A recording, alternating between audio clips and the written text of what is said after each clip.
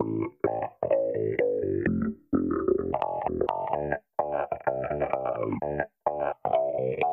and welcome to the first Ulster Rugby Roundup podcast of 2021 with me, Gareth Hannon. We're back to the original duo of Jonathan Bradley. Hello, Jonathan. Hiya. And Adam McKendry. Hello, Adam. Afternoon, guys. Happy New Year to you both and to all our listeners as well. Jonathan, did you a nice time off? We haven't heard from you from a couple of weeks. Yeah, it was good. Been back to work 3 or 4 days now, so I'm not quite as depressed as I once was. That's good.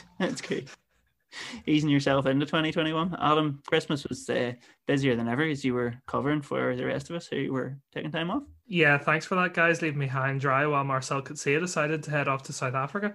A real trooper. Yeah, I know. I'm just glad I pretty much have this entire week off, so I'm planning on taking a lot of time back. We have plenty to discuss this week, as always. Then, thanks to the change in the Pro 14 structure, which we talked about last week, we're now looking ahead to what is potentially the defining moment of Ulster's season, a January trip to the RDS. Strange times indeed, but we'll also look back at the win over Munster and address some of your listener questions as we go along, as always. So, before we get to all that, lockdown seemed to be coming back into fashion all over the place. So, what does that mean for rugby? Do we know anything yet, Jonathan? Well, the Pro 14 is an elite sport. Stop smirking. So, in line with everybody else's lockdowns, then elite sport is still permitted. So nothing should change for that unless those in charge change their minds again. So all rugby regarding Ulster is and Ireland is still on until it's not on, which is not yet. This feels very like February, doesn't it? Yeah, it Just does. Having conversations of like it's happening until somebody says it's not happening, you know. And then just having to get the podcast out as quickly as possible after we record before it goes out of date. But even looking further ahead then with regards to Six Nations, the likes of the Rainbow Cup or the Lions Tour, which obviously involve more travel, are those likely to go ahead? Like for what we know now?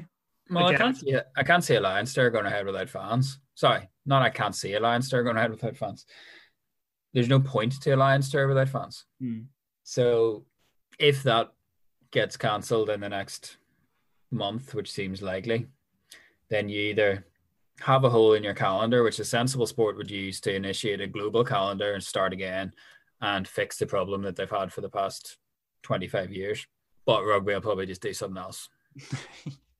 It'll be exciting to find out, which... Adam, I think you had maybe pointed this out when we were talking earlier, that if the Lions Tour isn't going ahead in South Africa, that could potentially have ramifications for the end of Ulster season in the Rainbow Cup. Well, yeah, logically, you would say that if they cancel the Lions Tour, then you really shouldn't have club teams travelling to South Africa a few months beforehand.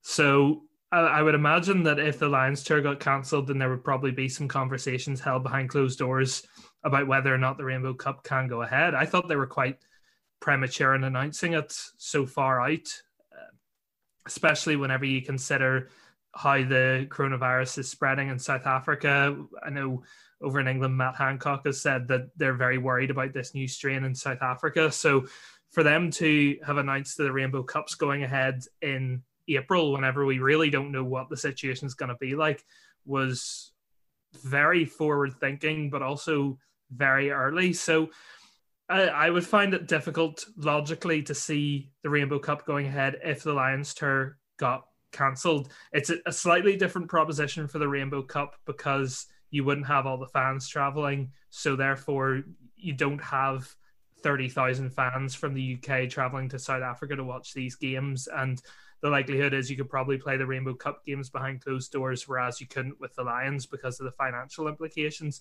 But if you cancel the Lions Tour, I certainly think optically it probably wouldn't look too good if the Rainbow Cup went ahead, but there's an easier way for them to do it. The Rainbow Cup could go ahead, but logically probably not. Well, look, we'll have to wait and see, as always, on all of this and the constantly shifting landscape that is the coronavirus pandemic. Fingers crossed the vaccines will do the job, and maybe by April things will be a lot more back to something that we call normal, or the old normal now, I suppose. But, well, we'll wait and see. For now, though, we do know, we think we know what's happening with the Pro 14 season, and Ulster's chances of success were given another boost on Saturday when they beat Munster 15-10, and then Leinster went on to be unexpectedly beaten at home by Connacht a couple of hours later. Jonathan, that had significant ramifications more than anything for your comment piece, which had to be rewritten thoughtlessly of Leinster and Connacht. But when it did make it to press, then the amended version, it was obviously a potentially momentous day for Ulster's chances, given that they're now 10 points clear of Leinster, albeit having played 2 games more. But you still seem to have that sort of nagging frustration that earlier on in the day, while Ulster had won, they hadn't got maximum points. Yeah, well, obviously Sunday newspaper deadlines being what they are meant that I had to start the piece before the Leinster game. But so while whenever I started it, I thought that Ulster's failure to get the bonus point was going to mean that Leinster were going to be closing the gap, because the way the season has gone, you almost assume that if you don't take 5 points, then Leinster are going to. So because they had done in every game prior to Saturday. But I still think there should be that sort of palpable frustration, and I assume that there will be within the team as well, of not getting 5 points, because if you look at how finely poised it is now, Leinster's games in hand are against Scarlets and Munster, so they're against 2 of the small handful of teams in this league that are competitive. So it's not like we are just going to give them the 10 points and assume that they're going to draw a level, but those are the margins that you're talking about. Like, these 2 teams theoretically could have 6 games remaining, 2 of which are going to be against each other, and be level on points, with only one of them making the final. So every point is absolutely massive. I think I said in the piece, like, it feels somewhat strange to be saying it, after you win an Interpro against Munster, that it should have been a 5-pointer. But just in terms of the disparity between the experience of the teams and the fact that Ulster had scored their second try after 16 minutes, you would have expected them to get 5 points. And then in a league where 1 point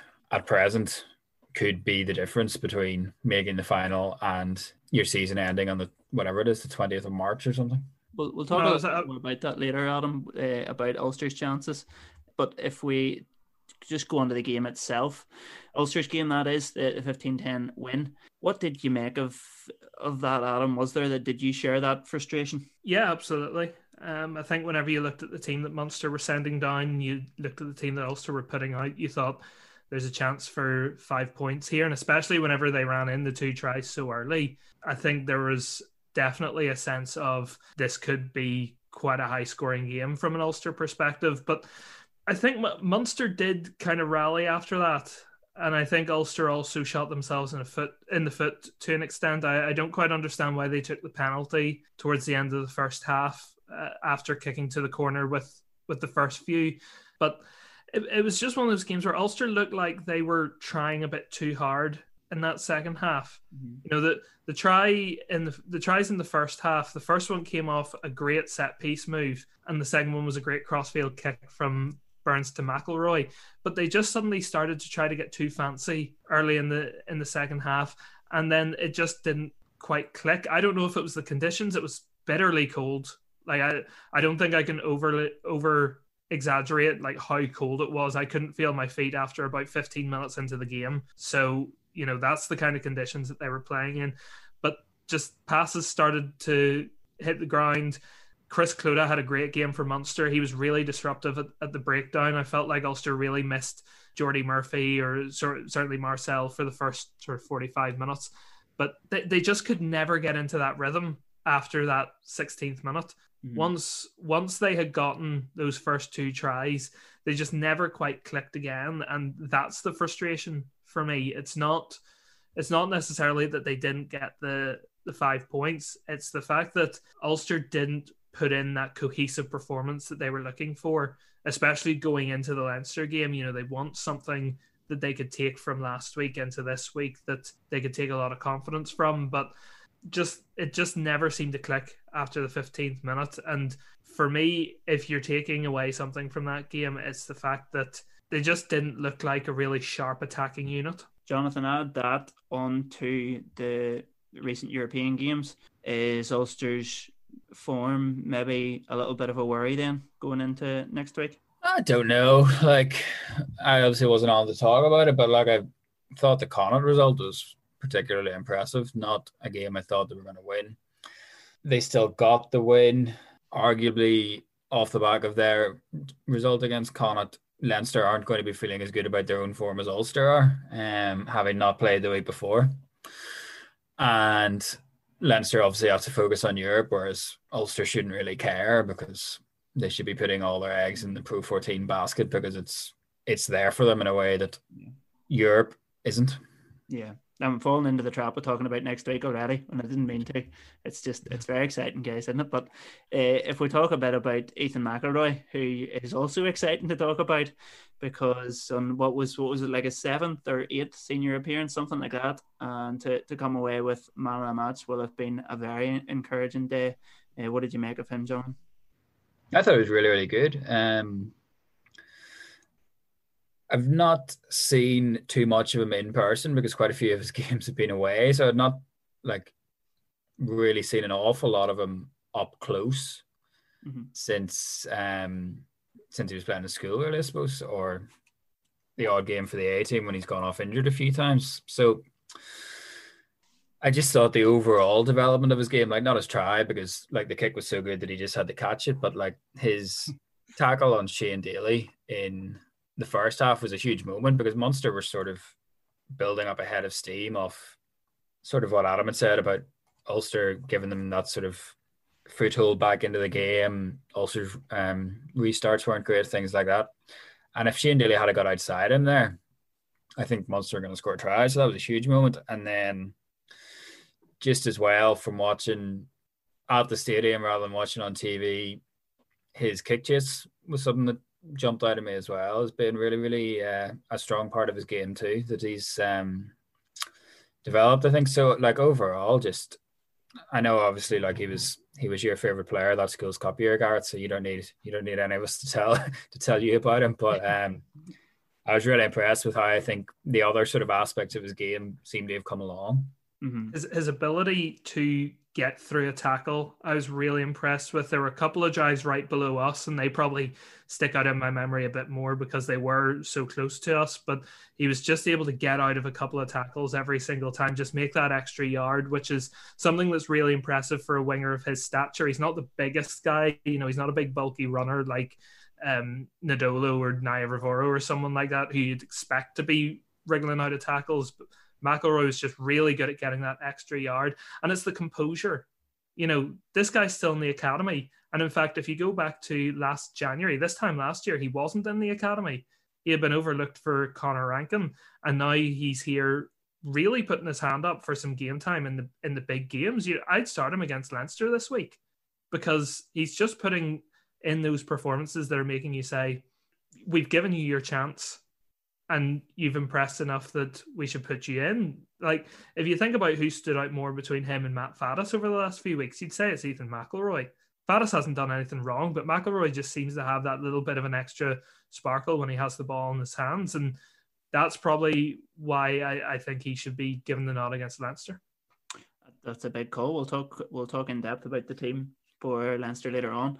But Jonathan Matt Faddis had plenty to say about Ethan after the game, and I think in his words he said he's got a hell of a future ahead of him. What do you see that future being? Because as Adam says, he wasn't in the academy this time last year or a year and a half ago or whatever. Maybe it was looking like it just wasn't sure whether he would follow up that promise that I had been bumming and blowing about after his Schools Cup year.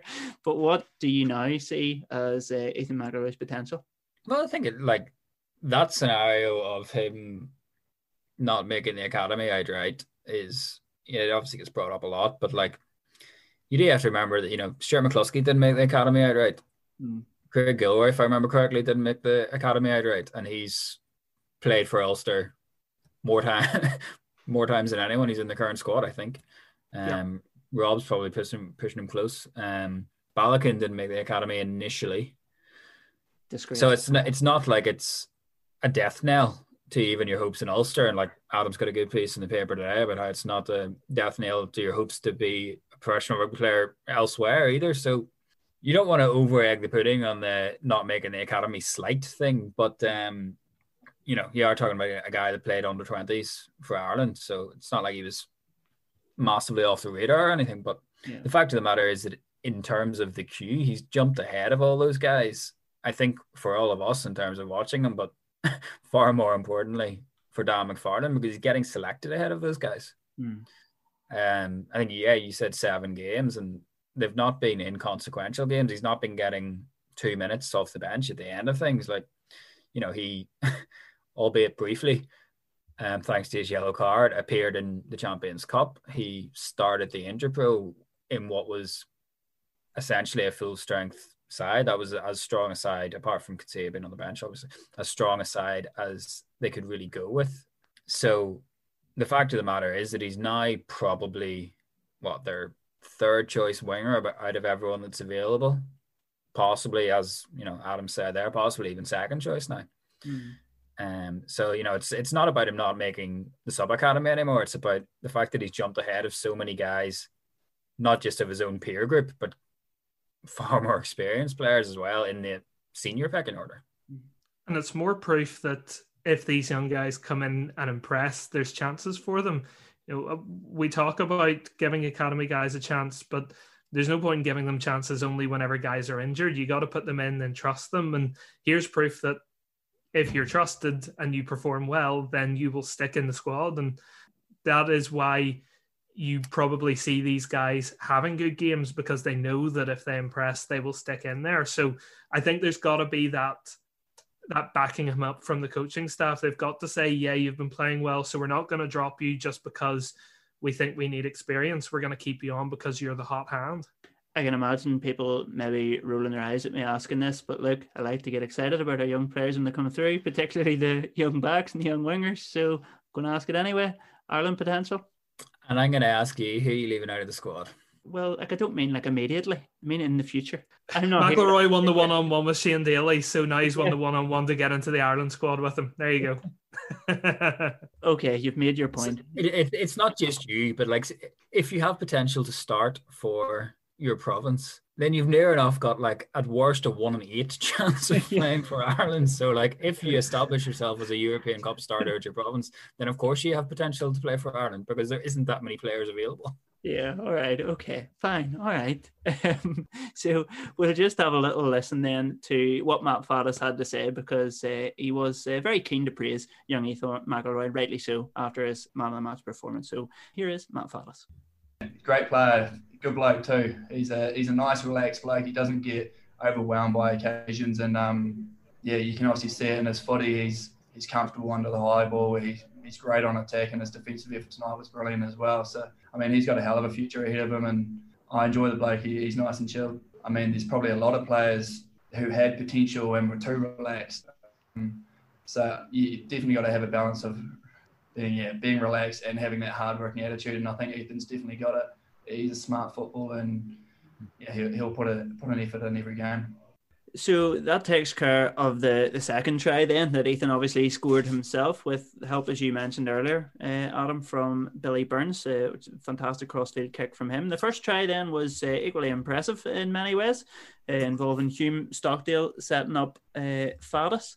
So Jonathan Stockdale was there in his role as a fullback once again for the first time in I don't know, maybe about 6 weeks since he last played fullback. I don't know, but how did you find it? Can we still call it an experiment? Whatever it is. I thought it was another one of those times when you see the advantages of it, because he just got on the ball an awful lot more. He got an awful lot of touches coming in, linking well with Burns, playing that, I suppose, what Ireland would like him to be, the second receiver, the second playmaker at 15. And he was bright. He was obviously good under the high ball, which you expect. Probably didn't get tested really defensively, which is where people obviously still question his validity as a fullback, I suppose. But I thought he was good.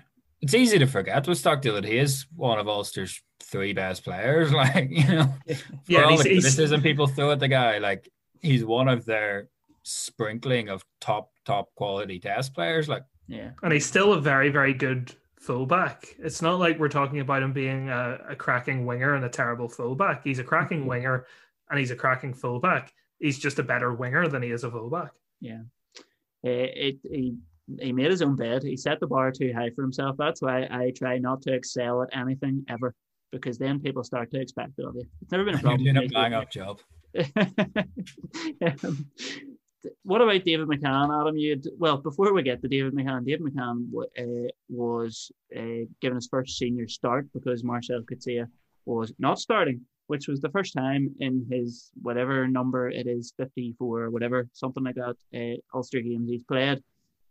Was there anything to read into that in terms of the fact that we've just learned that he's leaving and then all of a sudden he's on the bench for the first time ever? Or no, I'm going to shut this down right now. No, he's coming back from injury. You're wanting to give a guy like McCann his first start at some point. So why not now? Why not put him on the bench now? Munster are sending up a half-strength team. You know they're sending up a half-strength team. So ease Marcel back in after he's suffered a head knock a few weeks ago and let McCann have a last shot at for 80 minutes. You know, you don't need to put Marcel back in from the start. And to be quite frank, I'm surprised Ulster haven't had him on the bench for a game in the past. You know, just there are some games that you could afford to put him on the bench. So I don't think this has anything to do with the South Africa announcement. Because the thing is, we've even though we've only found out officially that Marcel is going at the end of the season, Ulster have known that he wanted to go since the summer. He told them in the summer that he wanted to leave at the end of the season and go back to South Africa. So if there are any selection issues surrounding this, it would have happened earlier in the season. You probably wouldn't have had him playing all, 8 games at the start of the season. So I think it just so happens that this game is the one where they stuck him on the bench, and it just happens to be the first one he's been available for after he announced, or after the official announcement came that he was leaving. So David McCann was given a rash. How did he go? I thought he went well. I thought he went very well. For a guy making his first start in a back row against guys like Cloete, who had such a good game, I thought he went quite well. I still don't think he's an open side. I think after watching him in this game, I don't think he was an open side, and I think that was probably why Cloete had such a good game, because he didn't have that sort of groundhog 7 to go up against. He was able to have a good game at the breakdown. But from the general aspects of his game, I thought McCann was good. I thought he carried well. He made a lot of tackles. I think he was Ulster's best tackler. He made 12 across the course of the 80 minutes. So, you know, from that perspective, I thought he was very good. But again, you know, I still think he's better utilized at blindside number 8, and I think that's where his future is. So, but it was a decent first start. I certainly wouldn't think he did himself any harm during that game at all. So time is ticking on as always, Jonathan, but we should note the other two debutants off the bench, Nathan Doak and Callum Reid. How were you impressed with them? It's not really fair to judge them on that particular one period of time and 2 period of the game, because what were they going to do? Like, Munster, they came on basically just as Ulster, it seems to me, had been deflated by the fact that they didn't score during that period of pressure, and then the rest of the game was all Munster. I think Doak spent his entire debut defending. Yeah, like Ulster didn't really have an attack after that one that was adjudged to be a Kieran Treadwell knock-on. That's when they needed to score then, and they didn't, and at that point, just the life went out of the game, I thought. And to be fair, it had been a pretty listless opening to the second half anyway before that. So it wasn't a particularly good moment to make your debut, because you're not really going to show what you can do. But I obviously don't think it'll be the last we see of either of them either. No. Well, I thought Reid came out with a bit of credit. You know, look, he got sin-binned at the very end there, where, you know, I think it was a little bit harsh. I wasn't quite sure who was sort of infringing. Someone should have got a yellow card, but he had one good carry. He had one very good carry up the middle. He was part of the great defensive effort. You know, he made his tackles. He didn't get to see him with ball in hand as much as he wanted to. And the thing is, there's an opening at Loosehead. You know, also behind Eric O'Sullivan and Jack McGrath, no one's really stepped up to really make that third jersey their own. So there is a chance for him there. And if he can work his way back into another squad, there's every chance he could really start to make an impact.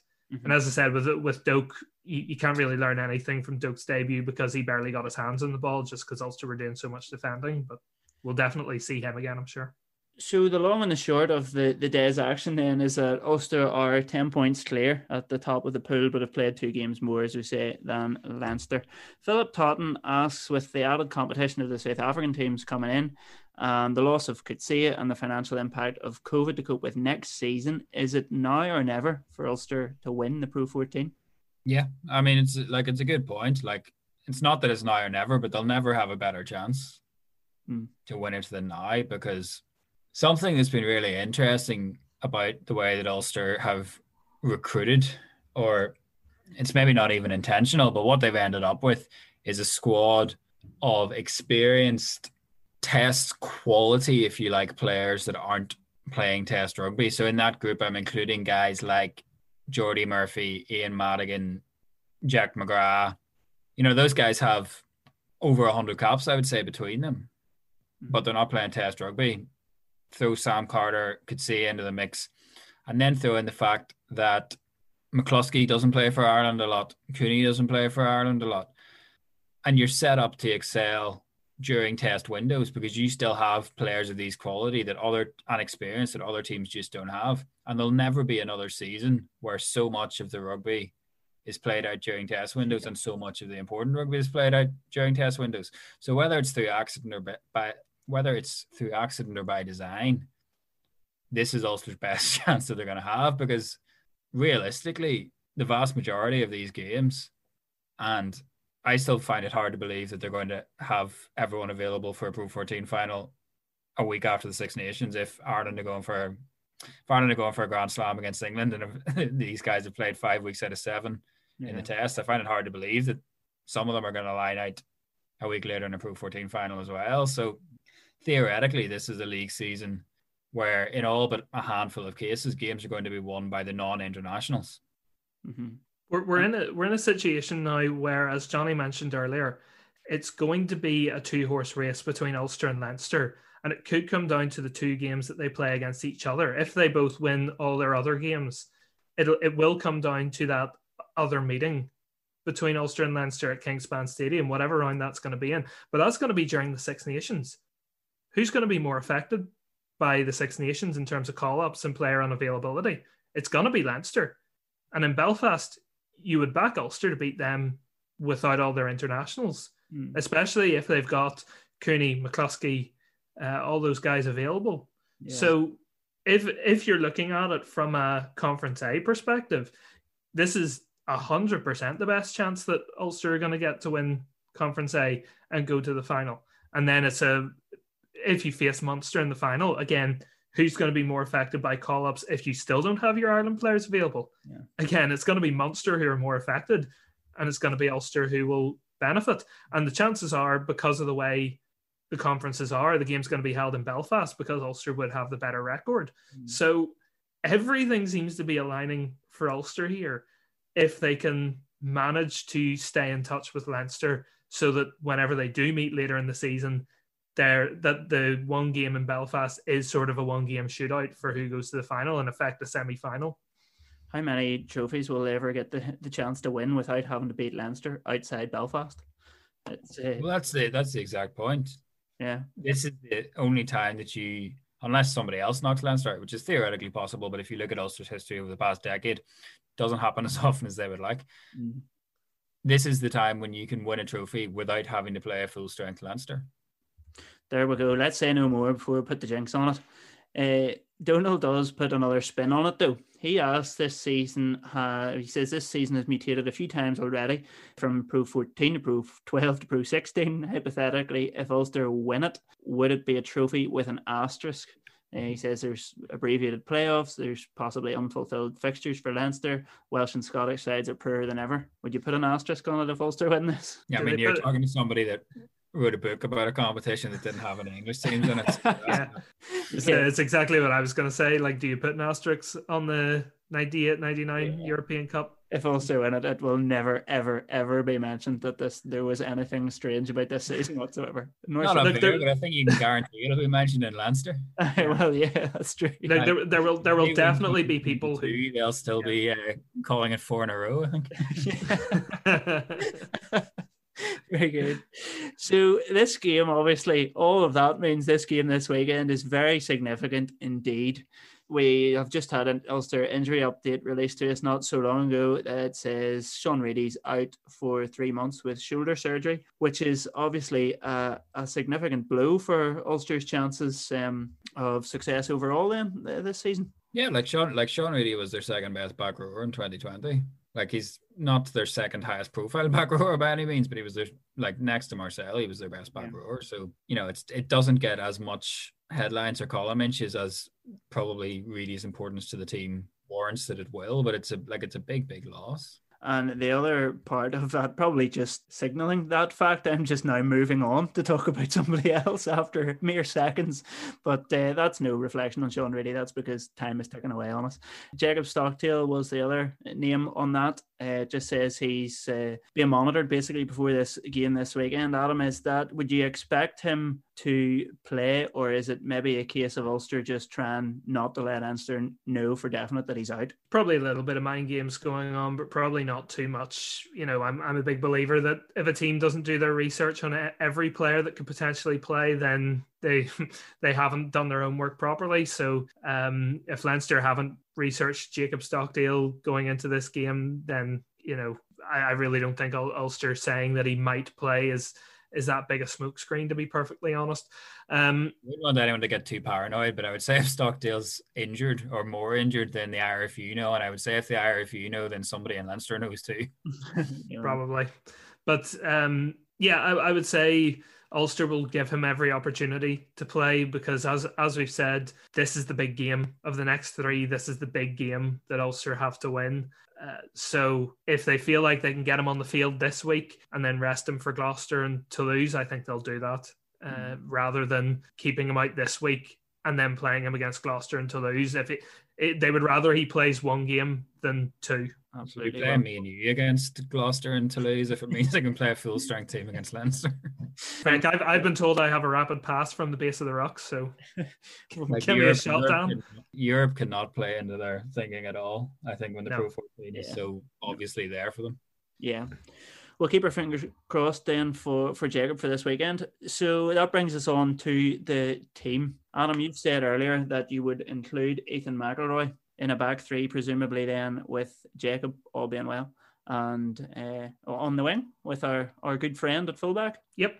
I would definitely go with that back three. I think it's really harsh on Matt Faddis. I think he's been really solid. He hasn't been spectacular. He hasn't had massive standout plays, but he's just been so solid on the wing. You've never seen him out of position. You've never seen him missing. We were speaking to him after the game, and he said that there were, defensive things that he's worked on that he's really happy with. And I think you have seen that. I think he's just someone that you can rely on to give you that consistent performance that never really gets that standout level. But McElroy has just been impressive. He's a young guy.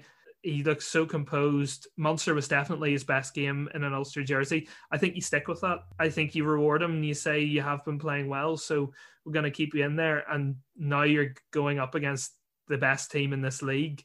So prove to us what you're really made of and go out there and have a good game. So, Johnny, if we have that as a back three, Cooney and Burns as the half backs, what do you do at centre? I would say Sanders, McCluskey and James Hume, absolutely. They're turning into a really good partnership. I thought Hume played well against Munster, and I think almost his skill set complements McCluskey in a way, but it also, he can replicate some of the things that McCluskey can do as well, which frees McCluskey up to be this maul destroying auxiliary forward thing that we've seen in the last little while. I'd be 50-50 about the Faddis McElroy call. I wasn't overly impressed with Faddis last season. But he had a good interview with Michael a few weeks back, possibly a few months back. My time. Time has just become one massive blob at this point. So. Yeah, it could be March, who knows. But he had a good interview with Michael just about, I suppose, the adjustment period and the different type of rugby. But I think you're now seeing the benefit of those sort of coming out the other side of those teething problems. And I think he's played pretty well. So I think I would be tempted to go with Faddis with McElroy on the bench. Just on Hume, I don't know if you thought the same, Johnny, but I thought Ulster really used his pace well last week. I think for a few weeks he was used as sort of a more physical option. I thought him for what was that, Saturday night, we saw much more of his pace and much more of his stepping ability than what we have in previous weeks. And I thought he looked a lot better whenever they were trying to use him like that instead of how they've used him in other weeks. His pass for Faddis try was exceptional. I thought that was one of the best passes I've seen from a centre in a long time. Just right flat at the line to put Stockdale into space. I just think he was used in a slightly different way to how we've seen him in previous weeks, and that suited him a lot better, and we saw a lot more from him offensively. Yeah, like, I mean, I just think like he's got a very well-rounded skill set, and I think you need to make the most of that and use him in that way. And it's going to be like, I do think it's going to be interesting to see how this all shakes out whenever Luke Marshall comes back, and then you've got Stuart Moore in the mix there as well. Like, especially if McCluskey doesn't play for Ireland during the Six Nations, I think we'll probably be in a similar situation to we were during the Autumn Nations Cup and stuff, where you don't see that many releases. But I think Hume has done an awful lot right over the past, whatever it is, 5 months, in that 13 jersey, and just it looks to me like it's a good partnership between the pair of them. Well, if we move into the pack then, either side of Rob Herring in the front row. Eric O'Sullivan, obviously, and then probably Marty Moore with Tom O'Toole coming off the bench, probably. Yeah. Tight head sort of a 50-50 one, because we've seen Tom start and Marty come off the bench, and we've seen Marty start and Tom come off the bench. If they continue sort of the rotation, you'd have Tom starting this week and Marty coming off the bench. But it's really horses for courses. The two of them offer sort of very different aspects to the game. I think you get more carrying from Tom O'Toole than you do from Marty Moore, but Marty's sort of general all-round work is better, and I think his overall scrummaging is a lot better. And you got to consider, if you've got Cian Healy coming back into the Leinster side on the loose head, I think you want that solid base at the scrum, so you probably start Marty. I think like Tom is good defensively, to be fair to him. Like, what was it, 98 tackles in 2020, not a single one missed. That's outstanding defensive work. That's the kind of thing you expect from your back row, not your tight head prop. Rob Herring probably sticks as many tackles as anyone too. So normally, with that front row and Eric O'Sullivan making tackles as well, you've got an awful lot of industry from your front row if you go that way. So we have Alan O'Connor and Sam Carter at lock, with Marcel presumably returning. No, Johnny, you not sure about that? It's an interesting game for me in terms of the second row, because Leinster's line-out has been an ongoing problem, which would push you obviously towards Sam Carter. But if you watch that Connacht game, what's come out of it and the buzzwords that have come out of it around the sort of post-mortem of Leinster actually losing a game from their own camp has been, the physicality and the energy. And you look at Connacht and what they were able to bring in terms of that, and in a way that's almost more suited to Kieran Treadwell. But I think Saturday's game against Munster was a very physical game, and Ulster conceded less points against Munster than Connacht. So I don't think Carter's necessarily a step down in physicality. I think Treadwell's physicality is more obvious on the pitch, but I don't think you're necessarily getting a step down in physicality from Sam Carter when you have him on. Sorry, I meant that you should possibly go with both of them. Oh, sorry, Carter and Treadwell. Oh, sorry. Yeah, not a bad shout. I don't know. I just like Alan O'Connor and how reliable he is. Well, so do I, which is why it feels almost wrong to suggest that he shouldn't play this game. Yeah. But I just think if you're talking about, like, for me, watching that game, like, a huge part of what Connacht were doing was the energy that they were bringing to the game. And it's not that Alan O'Connor doesn't bring energy and doesn't bring leadership, but he maybe just does it in a more, I guess, understated way. Whereas Treadwell is definitely Ulster's like loudest, most obviously like, and again, like it could be completely intangible. It might not make any difference whatsoever. It's just listening to what Leinster were saying about what they find difficult about the Connacht performance almost sounds more akin to Kieran Treadwell's strengths, I think, but I could be wrong. Another one to look out for. Anytime I pretend to know that I might be able to guess who is playing in any position for Ulster, I get it wrong so far, it seems. But I think I think you've probably guessed what most people think. I've just been I think though Marcel Coetzee might come into the back row. Probably. I'd say you'll get short odds on that. Along with who? I'd go Jordy Murphy at 7. The other person is for me Nick Timoney off the back of his last 3 performances. Sorry, I think he's been really good, and I don't know if that's necessarily because it's coincided with the announcement of Marcel's departure or whether he's been holding this in reserve for the entire time he wasn't in the team. But I think Timoney's been one of Ulster's real bright spots over the last 3 weeks. He's really stepped up his game. His breakdown work was outstanding, and just his general work around the pitch has been brilliant as well. But the question is how you then line them up. You know, I would be very tempted to put Marcel at 6 and start Nick at 8, simply for some continuity of where Timoney's been playing.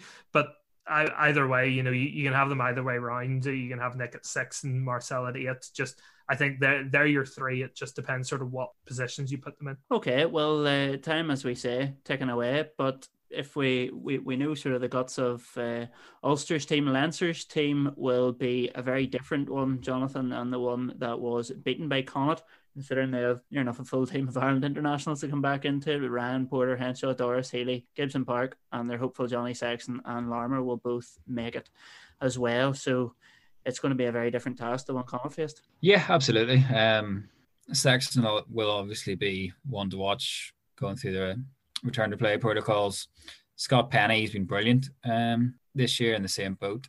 And then they have got a good number of injuries as well, but obviously they've got good players to come in and replace them. You know, it'll be interesting, I think, to see if Jordan Larmour comes back. That seems a little bit earlier than we'd originally anticipated, so that would be a bit of a surprise. I know Furlong was back in togged out at training today, but again, not, I think, with a view to playing this weekend. So, look, you know that you're going to get a strong team, and perversely, I suppose, given that it was a result that benefited Ulster in terms of the table, you know that you're now going to get a response from Leinster too.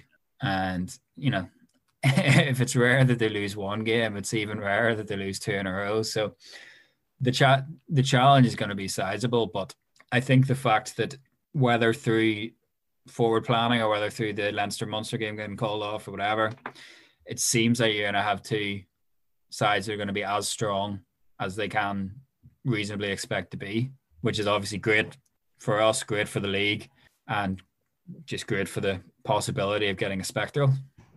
The thing is, you talk about a response from Leinster, and I'm sure the coaches no doubt will have been drilling into them, you know, we need a response to what happened on Friday or on Saturday night. I keep getting my days mixed up. How many of that Leinster team that played on Saturday are going to be involved on Friday night?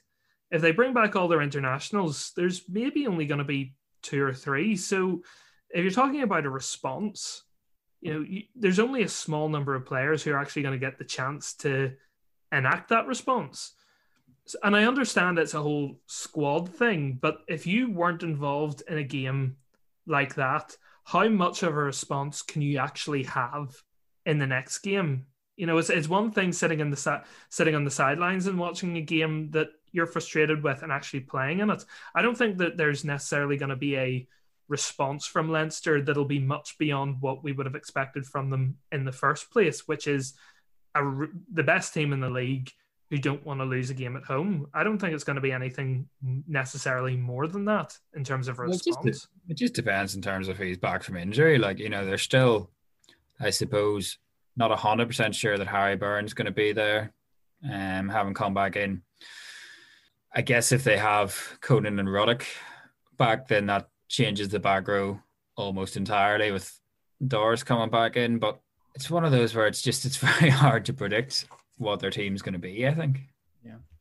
Well, just very quickly before we go, because we haven't really dealt with that many of your listener questions this week, but we'll get one more in before we go. It's not about the Leinster game, so we can put that chat to bed until next week when hopefully we're back talking about Ulster's brave victory in Dublin. Jim Fredericks instead has a question about, in reference to the newsletter, Jonathan, your rugby newsletter, which comes out every Monday lunchtime. People can sign up for it on the website. We'll do a bit of a plug for that on the website tomorrow. People can keep an eye out for it if they want to sign up. So Jim says that you mentioned in your newsletter that there will be smaller squads likely next season due to reduced finances. He asks, how likely are we talking, and what does that mean for Ulster's academy players? Yeah, well, if you look at, the fact that, there's stories out there that the Pro 14 or the Irish teams don't expect to have crowds again until the autumn, and just the continued pinch that creates on the budget. The money has to come from somewhere. In an ideal world, it's not going to come from the top earners that they feel like they need to compete in Europe. Obviously, Ulster's situation changed somewhat by Marcel Coetzee departure, but he also needs to be replaced. So a good chunk of that money needs to go towards that. Mm-hmm. So the area where it makes the most long-term sense is the players that at this stage they don't think are going to become Irish internationals. They're not going to get any better compared to the stars and compared to the young players. Mm. So that sort of middle of your squad, if you like, is to me where it makes the most sense for there to be the contraction, and that opens up an awful lot of minutes during the international window. So, when guys are away in the Six Nations or away in the autumn internationals, should these things all happen, then minutes that would have went to what you may unkindly refer to as squad players would have to go to guys in the academy, because you're not going to have the 50-odd players to use. Yeah, an interesting point that we will no doubt be addressing come next season. So that's pretty much us for this week. As I say, you can keep an eye out on the website if you would like to sign up for the rugby newsletter from Jonathan every Monday, with occasional input from Adam and even myself whenever we're really desperate. That's us for this week. We will be back next week, and between now and then you can keep an eye on Belfast Telegraph website, in the paper and the Sunday Life, for all the latest Ulster news. For now, though, from Adam McHenry, thank you, Adam. Cheers, guys.